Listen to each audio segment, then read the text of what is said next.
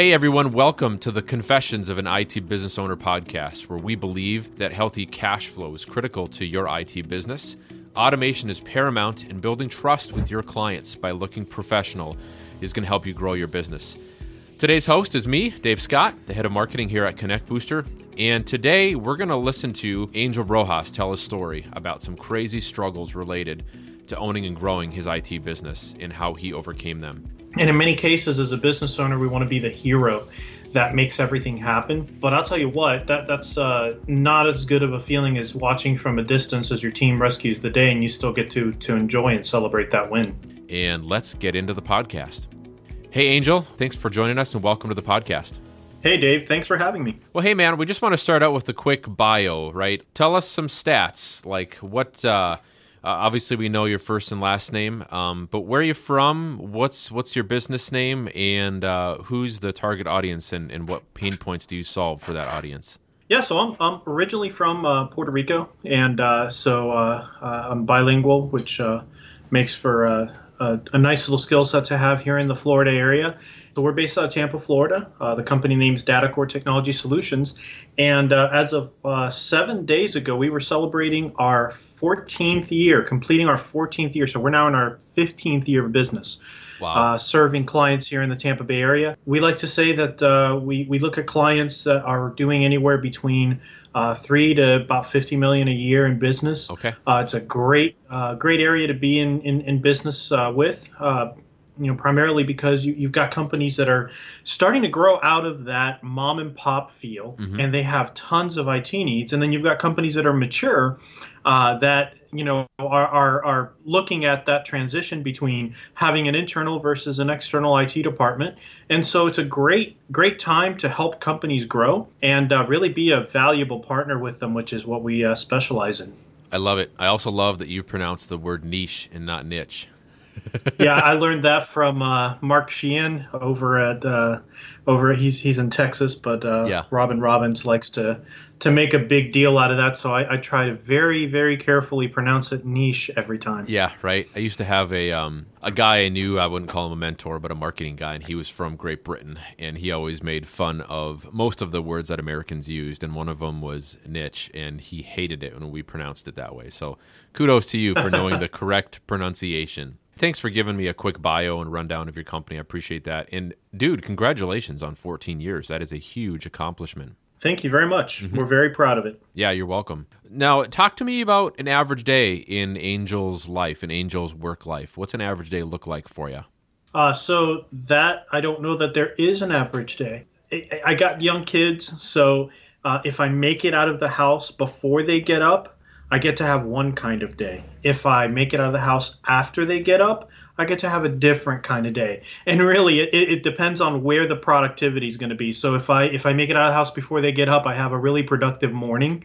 If I make it out of the house after they get up, my productivity tends to shift a little bit into the afternoon and sometimes into the evening. So I like to get up early. I like to get out of the door and get up before they get up. Not because I don't want to be there when they get up, but because, if they get up, I want to give them attention. Right. My family is absolutely important to me. And I don't want to be the dad that just rushes out the door. Yeah. So one of the cool things about having the company and having people around me and having a good team is that I get that flexibility so that, again, if they get up before I have a chance to get out, I don't have to sit here and say, I got to be somewhere at this time or the other. And I really try to schedule appointments, starting around 9:30, 10 o'clock to, again, give me that flexibility. I guess if you were to ask me what my typical day looks like, it's an intentional effort to make margin for the things that are important to me. I love that. That is awesome. That is so sweet. I think, and you hit the nail on the head on something I just wanted to circle back to. You mentioned that getting up early is important to you. I should say critically important to the success of your day, which it sounds like. I think it was Benjamin Franklin that once said, early to bed, early to rise makes a man healthy, wealthy, and wise. And it sounds like you try to abide by that as much as you can, which I love. Absolutely, I try to. Now, it doesn't always mean I succeed, Oh, right. but I try to. Yeah, exactly. I don't know many entrepreneurs who have a quote unquote average day, but we should change that word to typical day. That would definitely be more indicative upon what their day looks like. So yeah, I appreciate you sharing. Hey, you said earlier 14 years. You're in the Tampa, Florida area. 14 years you've celebrated being in business. Tell us about some of the wins that you've celebrated in being the owner of your technology business over the last 14 years. Well, I can tell you the most recent one was sadly kind of, Hurricane Irma. All right. It was pretty much a direct hit on the area. And where I see that as a win was I was able to take my family to safety out of town. My home was out of power for several days. It was difficult to get food locally and fuel. So I was able to take my family out of town and actually focus on them and not be worried about the business and what was happening because, again, my team stayed here and held up the fort and really enabled me to be able to be out of town for that. Now, we worked as a team because when they didn't have power and they didn't have internet, but some of our clients did, I was able to backfill from them from out of town. So it was a great way to test our disaster recovery prep and all of that. But it was really cool. Once things stabilized, that I was able to, I even extended my stay for a couple of days where I was, just because I could. I didn't have to be here to make sure that the critical parts of the business were still running. So I think that's something that a lot of business owners still long to achieve. It's doable, but I think going back to my point about waking up early and whatnot, it's all about being intentional about it. And since and you and I have talked for a lot of times about some of the things that have gone on here, where I had to basically start over with a whole new team on short notice. And one of the points that I really worked hard on when we had to do that was to make sure that I wasn't the person that was slowing things down. Right. And in many cases, as a business owner, we want to be the hero that makes everything happen because it feels good. It really does feel good to be the hero that rescues the day. But I'll tell you what, that's not as good of a feeling as watching from a distance as your team rescues the day and you still get to enjoy and celebrate that win. Right. Yeah, man, I can only imagine. And my wife grew up in Florida, and I think I've told you that before. She grew up near Port Charlotte, which is, I think, just south of Tampa Bay, and correct me if I'm wrong. But she went through, I think it was one of the big hurricanes in the early 90s. She was just a little kid then and was down there then. But, they didn't have to experience it because they were north, and I think the hurricane that impacted them then went on the East Coast side, not on the Gulf side. But, man, I can only imagine, what that sort of pressure puts on your business. But I just got to congratulate you, Angel. You guys, it sounds like, really did an awesome job in sticking to your focus points of running your company and operating your company. It doesn't really sound like you guys missed a beat going through that that trial.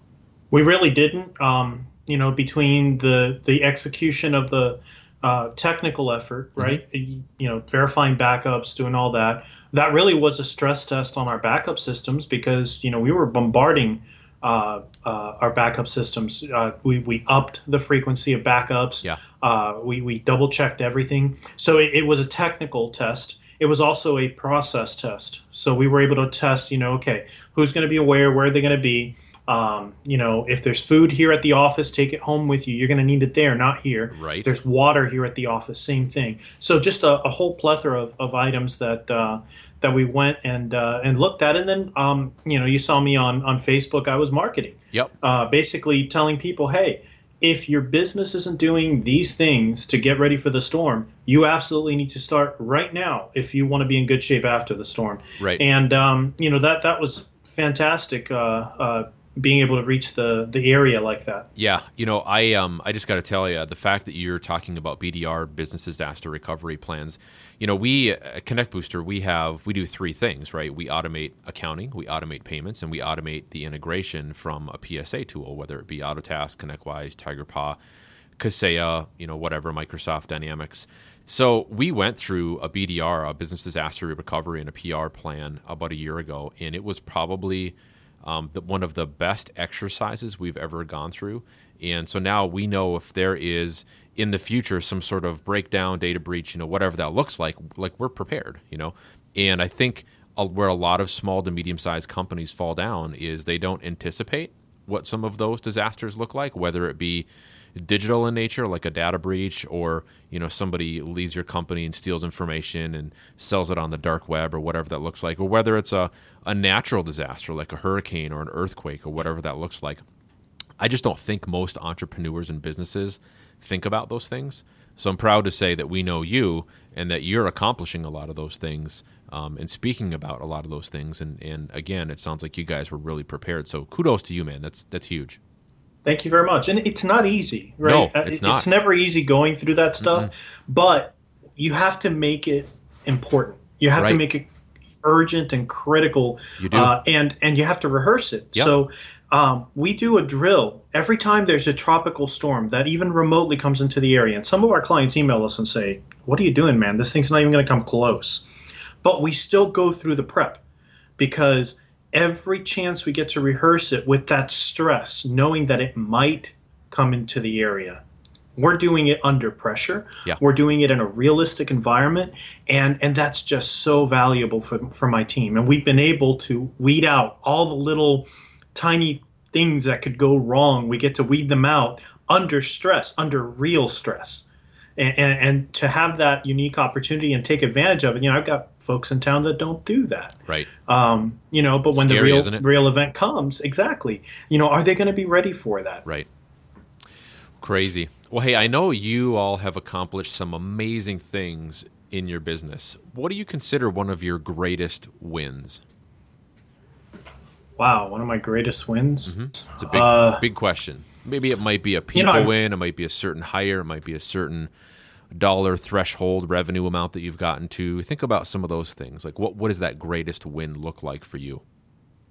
I think my greatest win right now is making that transition from tech to I wouldn't say I'm right at CEO right now. I still have a few things that I need to shed and task shed, but getting to the point where for example, Stanley McChrystal, General Stanley McChrystal, was speaking at an industry event recently, and he basically said, "Look, I'm trained to be an amazing shot, but if I'm in Afghanistan firing my weapon as a general, something's gone terribly wrong." Yeah, and so that really hit me, and I think one of the biggest wins is the fact that I'm not fixing stuff on a regular basis anymore, technical stuff. Still I collaborate with my team and we run through stuff together, but I'm not running client issues on a regular basis. And I think that's a huge win because a lot of us struggle with it. And this just happened recently within the past, 12, 18 months. So, it can take a very long time to get there. So for those of you that are, younger in the IT industry and in the MSP field, don't get frustrated if you don't accomplish it right away. I know a lot of people are saying you got to get there, but it can take a lot of time because it's not something entirely easy to do. Yep, patience. Gary Vaynerchuk and even guys like Tony Robbins, even though they're dynamic, seems like really fast, really critically quick types of thinkers and action takers and decisive decision makers. They preach patience all the time. So I can totally appreciate what the message that you're preaching there. Talk to me about the day you left your old 9-to-5 job for the opportunity of being self-employed. What was that like? Gosh, I can still remember the smell of the tire, the smell of the tire rubber I laid down as I was leaving that parking lot. That's great. So, gosh, it was let's see, it was September of 2003. I was basically told, hey, your official termination date is October 6th, but we're going to let you home, but you have to be on call if you need to come in. And I think I did one day before October 6th. But I was elated and terrified. I had 3 months of severance pay to figure out how I was going to make ends meet. And I knew, as a Christian, I mean, I knew God was calling me to start this business. Okay. So I knew he was going to take care of me. But I was terrified because I had no idea where the money was going to come from. I had just bought a house. I mean, it was just crazy. So, but I can tell you, my time in a 9 to 5 was done, and that was incredibly freeing to leave that. And I also knew that there was a new stage in my life coming, and I had no idea what I was in for, though. That's for sure. I mean, every preconceived notion I had was wrong. So what were some of those preconceived notions? Touch on those if you could. So let's see. If you build it, they will come. I think is probably one of the. Yes. If I am really really good at this, people will just flock to me. Right. That I think that was a popular. I think that's popular among a lot of people. You start a business, you think you can do a good job, and business will just come. And I think that was the biggest one. Yeah, I agree. I'm reading a book right now, and I've referenced it in a couple of the other podcasts that we did. We did one 2 weeks ago with Scott Spiro, and then we did one 2 weeks ago or last week with Bob DeLisa, the CEO, founder and CEO of Cooperative Systems. And the book that I referenced is called The Reluctant Entrepreneur. And really, the author of the book is talking about how most entrepreneurs don't become successful because they're original.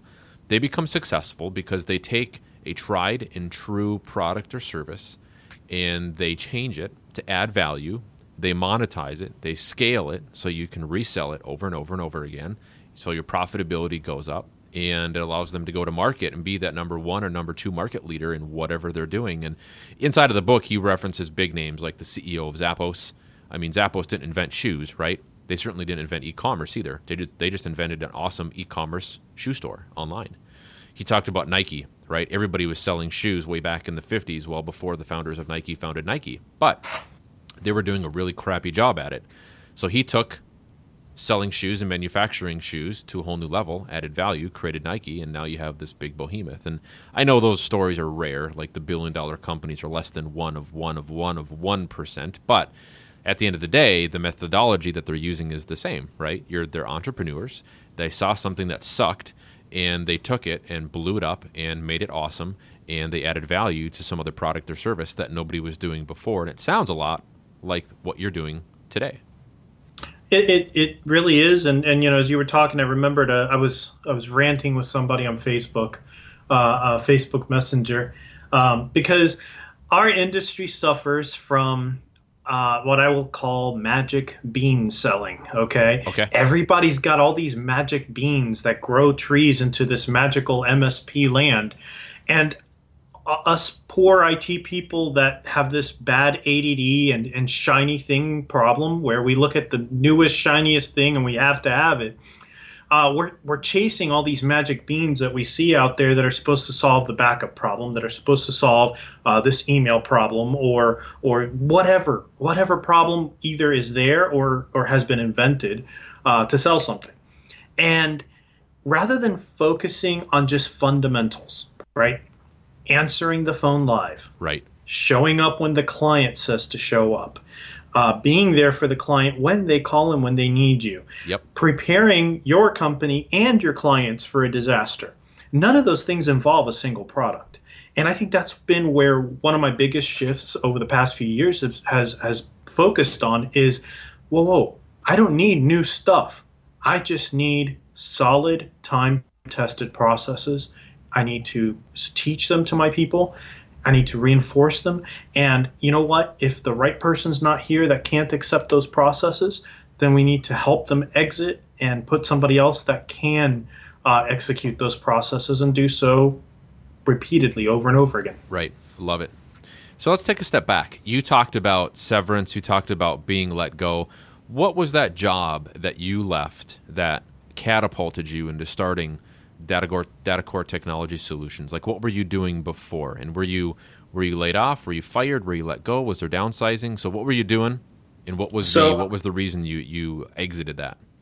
I was a network administrator for an insurance agency, a local insurance agency. At the time, it was the largest privately held insurance agency. Okay. In the state of Florida, and all of a sudden, along came this bank and bought the insurance agency, and things were cool. It was a small bank based out of North Carolina, and they were great to work with. I loved them. They have great values, and they were amazing. And then all of a sudden, this bigger bank came and bought that bank. And things changed quickly. And my job went from helping people and solving problems to telling people who to call to get their problem solved. And I became very frustrated to the point where I got put on probation and I was basically told, hey, if you don't shape up, you're out of here. And at that point, the only reason I needed the job was so I could buy my house. So I shaped up pretty quickly. About a month after I bought the house, they said, well, we don't really need you anymore. So we're going to go ahead and lay you off. But we don't know when yet. And I said, okay, well, fantastic. That's great for morale. I'll hang around and I'll see what happens. And all of a sudden they said, well, we pretty much are done with you. So we're going to accelerate your exit and we're going to give you 3 months of severance pay. Jeez. And I said, sold, I'm out of here. So I think they were kind of shocked because they weren't expecting to see me so happy during that meeting. But that's kind of how that ended. And I learned a lot of my discipline in IT from that job. Okay. I was going to college while doing that job. And for an IT person to go to college, it's tough because you don't really learn anything technology-wise. So I had to kind of figure out what I wanted to get out of college. And I think the classes that made the most impact on me were principles of financial accounting, right, marketing, and management. I think were the classes that I enjoyed the most. The rest of them I ended up just trying to get out of there as quickly as possible and as pain-free as possible. Yeah, I have a good friend that has a CS degree, computer sciences degree from the University of Minnesota, and he's like, man, pretty much 75 to 80% of everything that I learned does not equate into a full-time gig. Like, it doesn't help him do his job. It doesn't teach them about cloud or Microsoft products or Azure or custom development, enterprise software. It doesn't teach them any of that. And marketing is the same, right? I mean, I'm the head of marketing here, so I work with our design and our marketing team and our copywriters, and I've managed teams of 20 and 30 in the past. And oftentimes, those young marketers, when they come out of college, don't know anything about marketing.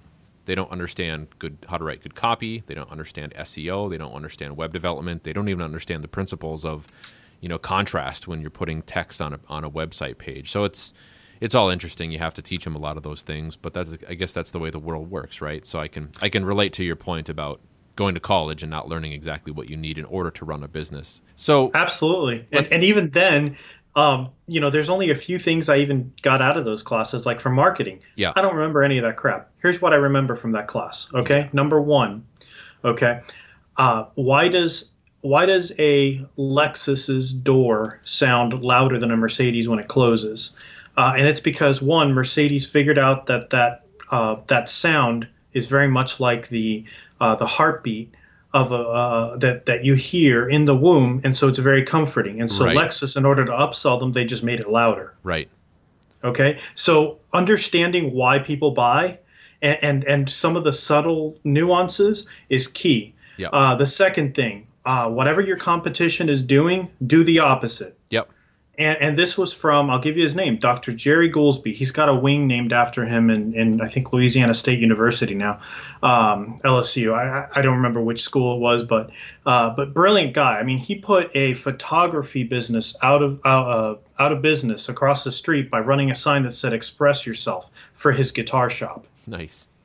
That's awesome. So, I mean, it's just that subtle stuff that you don't think about that I got really curious about with marketing. And I knew you'd appreciate that, being that you're a marketer. Yeah, no doubt. Hey, talk to me about when did you first have the notion that you wanted to be self-employed? Was your exit from that insurance company kind of the violent shove in the small of your back that propelled you into that? Or when did you have the first have the notion that you wanted to be self-employed? Well, the possibility of being homeless and hungry definitely had a bit of a motivation. Now, when I was in probably my second year, I actually went. I have a business mentor. His name's Jack, and when it's Jack's office, he was one of the owners of the insurance agency I was working at, and he asked me, "Hey, what do you want to do?" And I honestly had no idea. And he pointed to a sign that he has in his office, or had in his office, and said, the sign said, "A goal without a deadline is just a wish." It is. And it's like, all right, okay. So I've got to set a deadline for stuff. So I had to figure out, what it was that I wanted to do. And so I went home, I told you before, I've a strong Christian faith. So I prayed. I asked God, hey, what do you want me to do? And, it's kind of crazy. Just like God just said, okay, I want you to graduate college in 2003, buy a house, start a business, and get married all within a year period. Wow. Just a little stress there. What? So, that was back in 2001, and so I said, okay, well, I've got absolutely none of the foundations for most of that. I guess I better start paying attention in college so I can maybe get some foundation for some of that other stuff. But I did set the deadline, at least for the college part, and it was cool how everything else just kind of fell into place when I started with setting the college deadline. And what that did for me was it helped me make really good decisions, because I knew, okay, I can gauge every decision I make right now based on whether it's going to help me finish college in 2003 or not. I love it. And so setting that deadline really helps to focus so that whether what you're doing and the time that you're investing right now in whatever it is that you're doing is going to help you accomplish that goal. What was the shift change perceived, or how was it perceived to your wife, your family, your friends, your peers when you left your insurance, your gig at the insurance company as a technician? So I wasn't married at the time, so that wasn't a problem. My dad was a business owner, and so there was a little bit of that already in place there that was cool. My mom thought I was nuts. Most of my friends thought I was nuts. Actually, pretty much everybody I talked to thought I was nuts, mainly because that was so foreign to them. And even today, as a business owner, there's really a very small group of people I can actually have conversations with that are kind of normal conversations. Right. Because few people understand, just some of the struggles and some of the the things that we face. If I tell somebody, oh yeah, I'm going to, defer pay for a couple months to do this, that, or the other, or whatever, it's very, somebody looks at me that gets a constant paycheck or has a regular job, and they're like, what? It just, there's just conversations that can't be had with just anybody. And most of those people thought I was pretty much nuts. It's so foreign to them that they just don't understand it. How did you feel about it? A few times. I did think I was in over my head. At least 2 or 3 times a day, actually, maybe more. When you're young and there's very little responsibility in play, you can take a lot of risk that you can't. Like, for example, right now I got 3 kids. Mm-hmm. My stakes are a lot higher now than they were back then. Right. If I didn't make a mortgage payment and I was homeless, I could go back home, live with mom, no problem, no big deal. Now the stakes are quite a bit higher. So back then, I think there was a naivete, a little bit of that, just being naive and just saying, okay, whatever happens, happens. I could afford to do that. So I think having some of that lack of responsibility, or just not having many things tying me down to anything, really helped to ease a lot of that pressure, where I guess the easiest way to say it is I had very little, or if anything, to lose. Yeah, no. And I think that naivety can be a strength, right? I think that naivety, not knowing what you don't know, can actually help you, because if you knew what a lot of the struggles that entrepreneurs went through, I mean, looking back, there's a couple times where I knew of other entrepreneurs in my space that were depressed. They had insecurity issues. Some of them were self-medicating. Some of them were having affairs. Some of them had issues with their finances. Some of them were in debt up to their eyeballs, and it's ridiculous. And if I had known some of that way back in the day, like in my early 20s, I probably would have never taken the leap eventually in my 30s, and or even worked for other entrepreneurs, knowing what my perception was realistically later on in life, if that makes sense. So I think that naivety can actually be a strength, and it sounds like you can agree to that. It is, and that stuff. Some of that stuff is there. I've had to go seek counseling for helping me process a few things. Mm-hmm. We've had so many. I've talked about all the family challenges that we've had with our kids.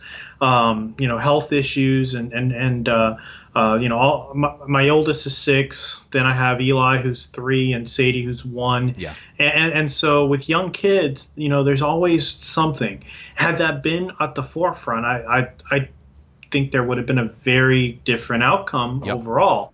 But not having all of that pressure really kind of it delayed all of that stuff to a time where the business was more stable to help me be able to address a lot of those problems in a healthier fashion than a lot of other people do. Yeah. And again, it's not about, one of the craziest things that one of the craziest lies we tell ourselves is that we're failing. Mm-hmm. When the reality is we're not failing, we're just fried. We're overwhelmed. We need a break. We need to step away from it. So, that's not failure. And you're not doing something bad. You're just, compared to being sick. Yep. All right. You don't tell a sick person, get better now. No, you got to give them a little bit of medicine. You got to let them rest. You got to let them recharge, and then they're back to normal. And that's the same thing with a lot of business owners. We have that burnout sickness, and then everybody around us is saying, you got to do more. You got to keep going. And that can actually put us into a tailspin. It can. No, I completely hear everything that you're saying. And yeah, just like I said, I think that naivety of not knowing those things so young would have prevented you from diving into the entrepreneurship world, when you did. So thank God you did it early on, before you were married and before kids, right? Yeah, absolutely. I mean, a lot of times that can make up for being properly capitalized, which is something that's very important for starting a business. You can either be properly capitalized with cash, or you can be properly capitalized with lack of responsibility and going at it blind and just having a lot of energy and youth to put behind it. Yeah. Angel, what draws you back to what you do every day? Knowing that this is my calling, knowing that being here at DataCore, serving our clients, growing my team, growing them individually, not just growing them as a team. This is what I was put on this planet to do. The people I've had a chance to meet, the other business owners, my clients, there's many of them that I talk to on a very, on a personal level. I have a good personal relationship with so many of them. And there's some that we just, we get to talk about stuff that nobody else gets to talk about. And just really that people part of it is really cool to me. But I really feel that this is my purpose on this planet. I love it. Love it. Those deep, meaningful conversations with your peers and clients are so awesome, aren't they? They are. They're pretty amazing. And I get so much out of them, more so than just some other friendships that I have that just never really go deep. Right. Being able to talk about what's really in your heart, what really troubles you, what keeps you up at night, and then walk with somebody through a tragedy. I just walked with a friend who lost his 18-month-old daughter, and being able to walk with them, along with them, because we had 5 miscarriages. One of them was on Father's Day. Had to take my wife to the hospital, and she was just bleeding profusely internally. So bad that, I almost lost her too on Father's Day, for crying out loud. So, a lot of these experiences, not only personal, but in business, equip me to help, walk with somebody else about it, or through a problem that they're having. And sometimes you just need somebody to come along and say, hey man, it's cool. You got a shoulder to cry on, and I understand. Yeah. And being able to say, I understand, and actually mean it. The number of people that say I understand, but the number of people that actually mean it, big difference there. Man, I never knew you went through those miscarriages. I'm so sorry to hear that. Thank you. Yeah, you're welcome. And some of the struggles we've gone through here with Joe, one of the partners at Connect Booster, right? He's absolutely. He's had cancer. He was afflicted with that almost 2 years ago. And, Joe is staring the reality of death in the face, And man, I can't believe it's been 2 years. Yeah, right. I don't know. Been praying for him for a long time. Yeah. Wow. Yeah, it's been close to 2 years. So, just the grief of watching that tragedy happen to a good friend is extremely hard. But it's the conversations and not giving up on the relationships that you work with every day that draw you back to what you do. And that's what I hear you saying as well. Absolutely. That old adage that, hey, it's not personal, it's just business. Yep. I think is so insulting to our human nature. It is. I absolutely hate that phrase because it is very personal. You know what? Business is relationships and people. And when you can connect with somebody on a personal level, you build such a rich relationship, whether it be a client or a partner or a vendor or whatever. And you know what? To be able to come alongside them when they have a problem, help them through it, it's just an amazing feeling, and it's meaningful. It's not just a transaction, where, hey, here's $100, all right, well, you gave me $100 worth of stuff, great. No, it's great to connect at that deeper of a level. It is. Well, man, we have talked about a lot. We talked about the why you went into business. We talked about the shift or the paradigm that. The impetus that moved you from being employed to what I call unemployable or self-employed, right? Let's talk about automation. Let's take the shift a little bit more back to business, right? We all know that automation is super critical to the success of your business. What sort of systems are you automating, right? We know that you're obviously a partner, a Connect Booster partner, but talk to some of your peers. Talk to us a little bit about the other processes and systems that you're automating inside of DataCore. So, obviously we're talking MSPs. So, we have a remote monitoring and management tool. We're currently using ConnectWise Manage. So patching gets automated through that. A lot of scripting. We were just talking about this morning with one of my team members about some of our temp file cleanups. And we were talking about the recent CCleaner issue. And he was he's very quick to run through, get us a listing of any installs of CCleaner and basically determine, hey, we don't need it. If there's anybody installed out there, let's remove it from their computer. So, automation is absolutely critical. It's a force multiplier. It lets me do more with fewer people. So it makes it less expensive for me to grow. As I look at my growth plans, I've got to account for how many people it's going to take to service that amount of business.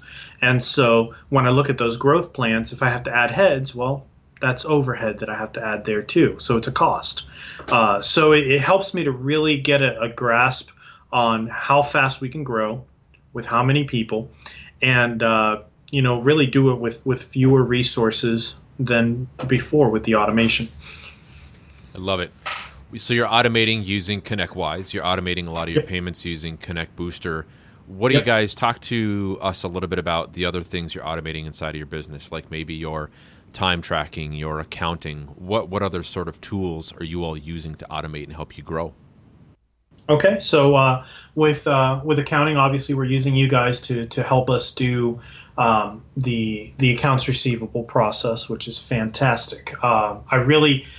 There's so much money I was leaving on the table before because I just wouldn't go back and adjust all the billing because it was so much trouble and I had so much other garbage to do. But now that's a breeze. So as far as we do a little bit of marketing automation, we tie in some of our Facebook campaigns through our website and use Zapier to fire off certain actions like emailing reports and things like that. So again, it takes the work, when you're sending, tons of email or tons of marketing pieces out there, it takes some of that work out of it. So there's a little bit of marketing automation. Now, I will admit it's not very sophisticated, and that's actually one of my focuses over the next 12 months is to really focus on the marketing and the automation of the marketing because it's not there.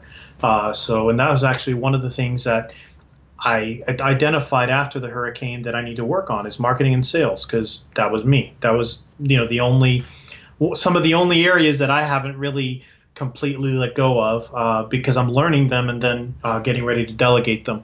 So marketing automation there. What other kind of automation are we doing in here? No, those all made sense. It sounds like you're using Connect Booster, QuickBooks, ConnectWise, Zapier.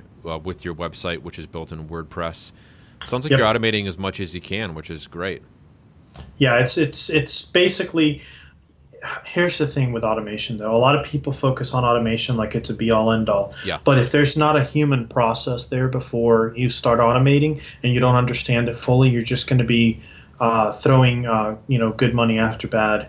Yeah. Well, talk to us a little bit about that. Like describe the moment or maybe the circumstance where you knew that you needed to automate some of these things.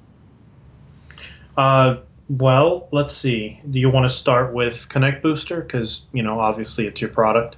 No, you start wherever you want.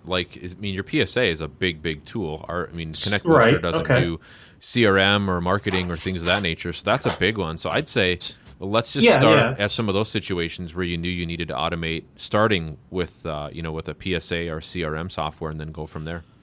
So I think with IT, we are fantastic at solving problems. We are absolutely terrible at communicating. So uh, I kind of took a little bit of a backwards. Well, I kind of made a big roundabout trip. At first, I was using my PSA to send client emails, and then I realized clients don't read emails. They would still call asking for status updates and all this other stuff. And I said, okay, where am I going wrong here? And I realized, you know what? Why don't I have an admin assistant call the client and keep them up to speed?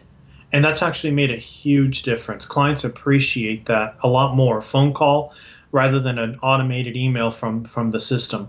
So instead of triggering an email to have a client action happen, I trigger an email to have an admin assistant action happen. So whenever a ticket's been in a certain status for so long, the admin assistant then gets involved and goes and does whatever needs to get done, whether it's go and ask the tech what's going on here. Do you need me to fetch more information or whatever? Or call the client and say, hey, we're waiting for this. Or, hey, is this still an issue? And again, taking that human touch, because we in IT, we don't want to talk to people. We don't want to talk to them. We don't want to see them. In fact, if we could get rid of people and keep our jobs, we would do that. But in the real world, that doesn't work.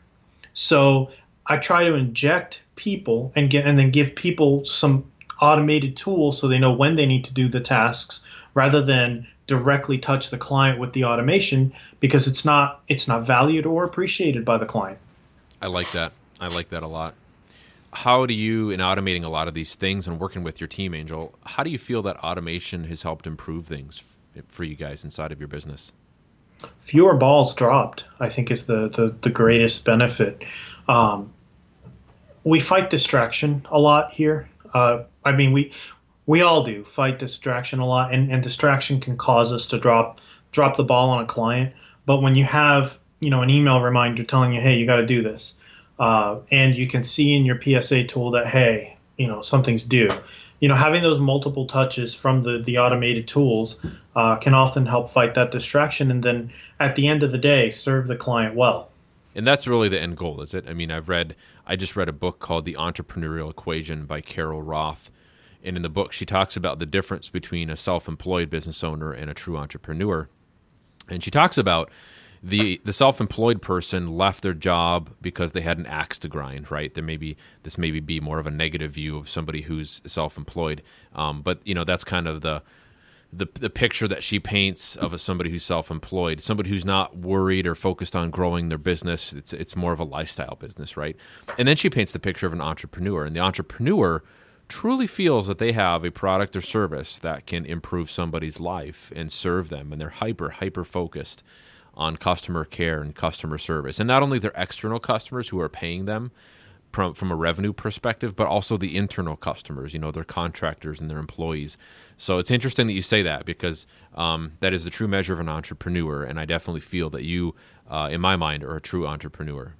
I appreciate that. I have a client who I guess for whatever reason has taken a real good liking to me and just speaks to me bluntly and just tells me the way it is. And we were out to lunch one time, and he said, Angel, you don't really have a business. You have a really well-paying job. And that bugged the mess out of me. And it bugged the mess out of me because he was right. And so what he said there, which is exactly what you just said, got me to thinking, okay, what do I need to do to actually have a real business and prove this guy wrong? Yeah.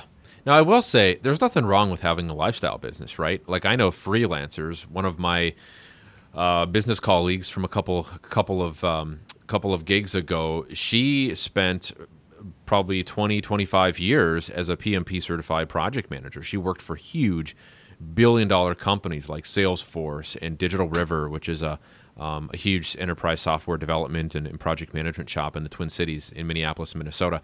And she made hundreds of thousands of dollars, if not millions of dollars, inside of 20 and 25 years. And she did a really good job at it. She didn't have any kids. She wasn't married. So she lived a very low responsibility lifestyle in terms of, having responsibility of a spouse and kids and whatnot. But at the end of the day, she had a great lifestyle business because she was a project manager and a freelancer. And so I would say, certainly your friend has a good challenge for you if that's the challenge that you wanted to accept. But don't ever be ashamed of having a business that's a lifestyle business, because eventually you grow it. You add that 10, 20, 30% EBITDA every year, that profitability, recurring profitability. And when you get into your 40s, 50s, and 60s, you sell it, and you focus on the next stage of the next season of life. Absolutely. And there's nothing wrong with a lifestyle business, but It bothered me because it wasn't what I was setting out to do. Right. And that's the thing. You got to know what you're setting out to do. You got to know what your goals are. You got to know what your end game is. And this isn't a lifestyle business for me. So, I really want to grow it. I really want to add value. And most of all, it gives me the opportunity to do things that I enjoy, which is investing in people. I love growing people. I love building relationships. I was with a friend last week, and I got to hear him, say, hey, I wish I could help more people. I want to grow my business so I can help more people. That's his heart. He wants to be able to help more people, and that really resonated with me. Yeah. It really, for me, it's I can't, if I'm in here doing things, I'm not out there helping people. Yeah, I completely agree. That's why it bothered me, because I knew he was right. I knew he was absolutely right, and I knew that wasn't my journey. Right. No, and like I said, good challenge if that's the challenge that you needed to accept, and it sounded like it was. So kudos to you for being self-aware, too, to receive that well. I wrote a blog piece a couple years ago. It was a pretty therapeutic one, actually. It was called The 31 Things I Would Tell My Younger Self. If you could talk to your younger self, Angel, after seeing what you've accomplished today, looking back on the last 14 crazy, stressful, mundane, awesome years, what wisdom are you going to impart on your younger self? See, I have a tough time with that, because I don't like to, I know it's not living with regret, but I'm a very decisive person. And once I make a decision, I live with the consequences.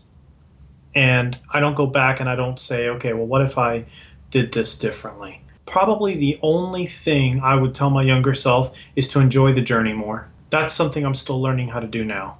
Take more breaks, and just enjoy the journey, because I'm a destination-focused person. I'm not a journey-focused person. Sometimes we just want to get something done, and we forget that that's not that doesn't always have to be the goal. The journey is a part of the goal.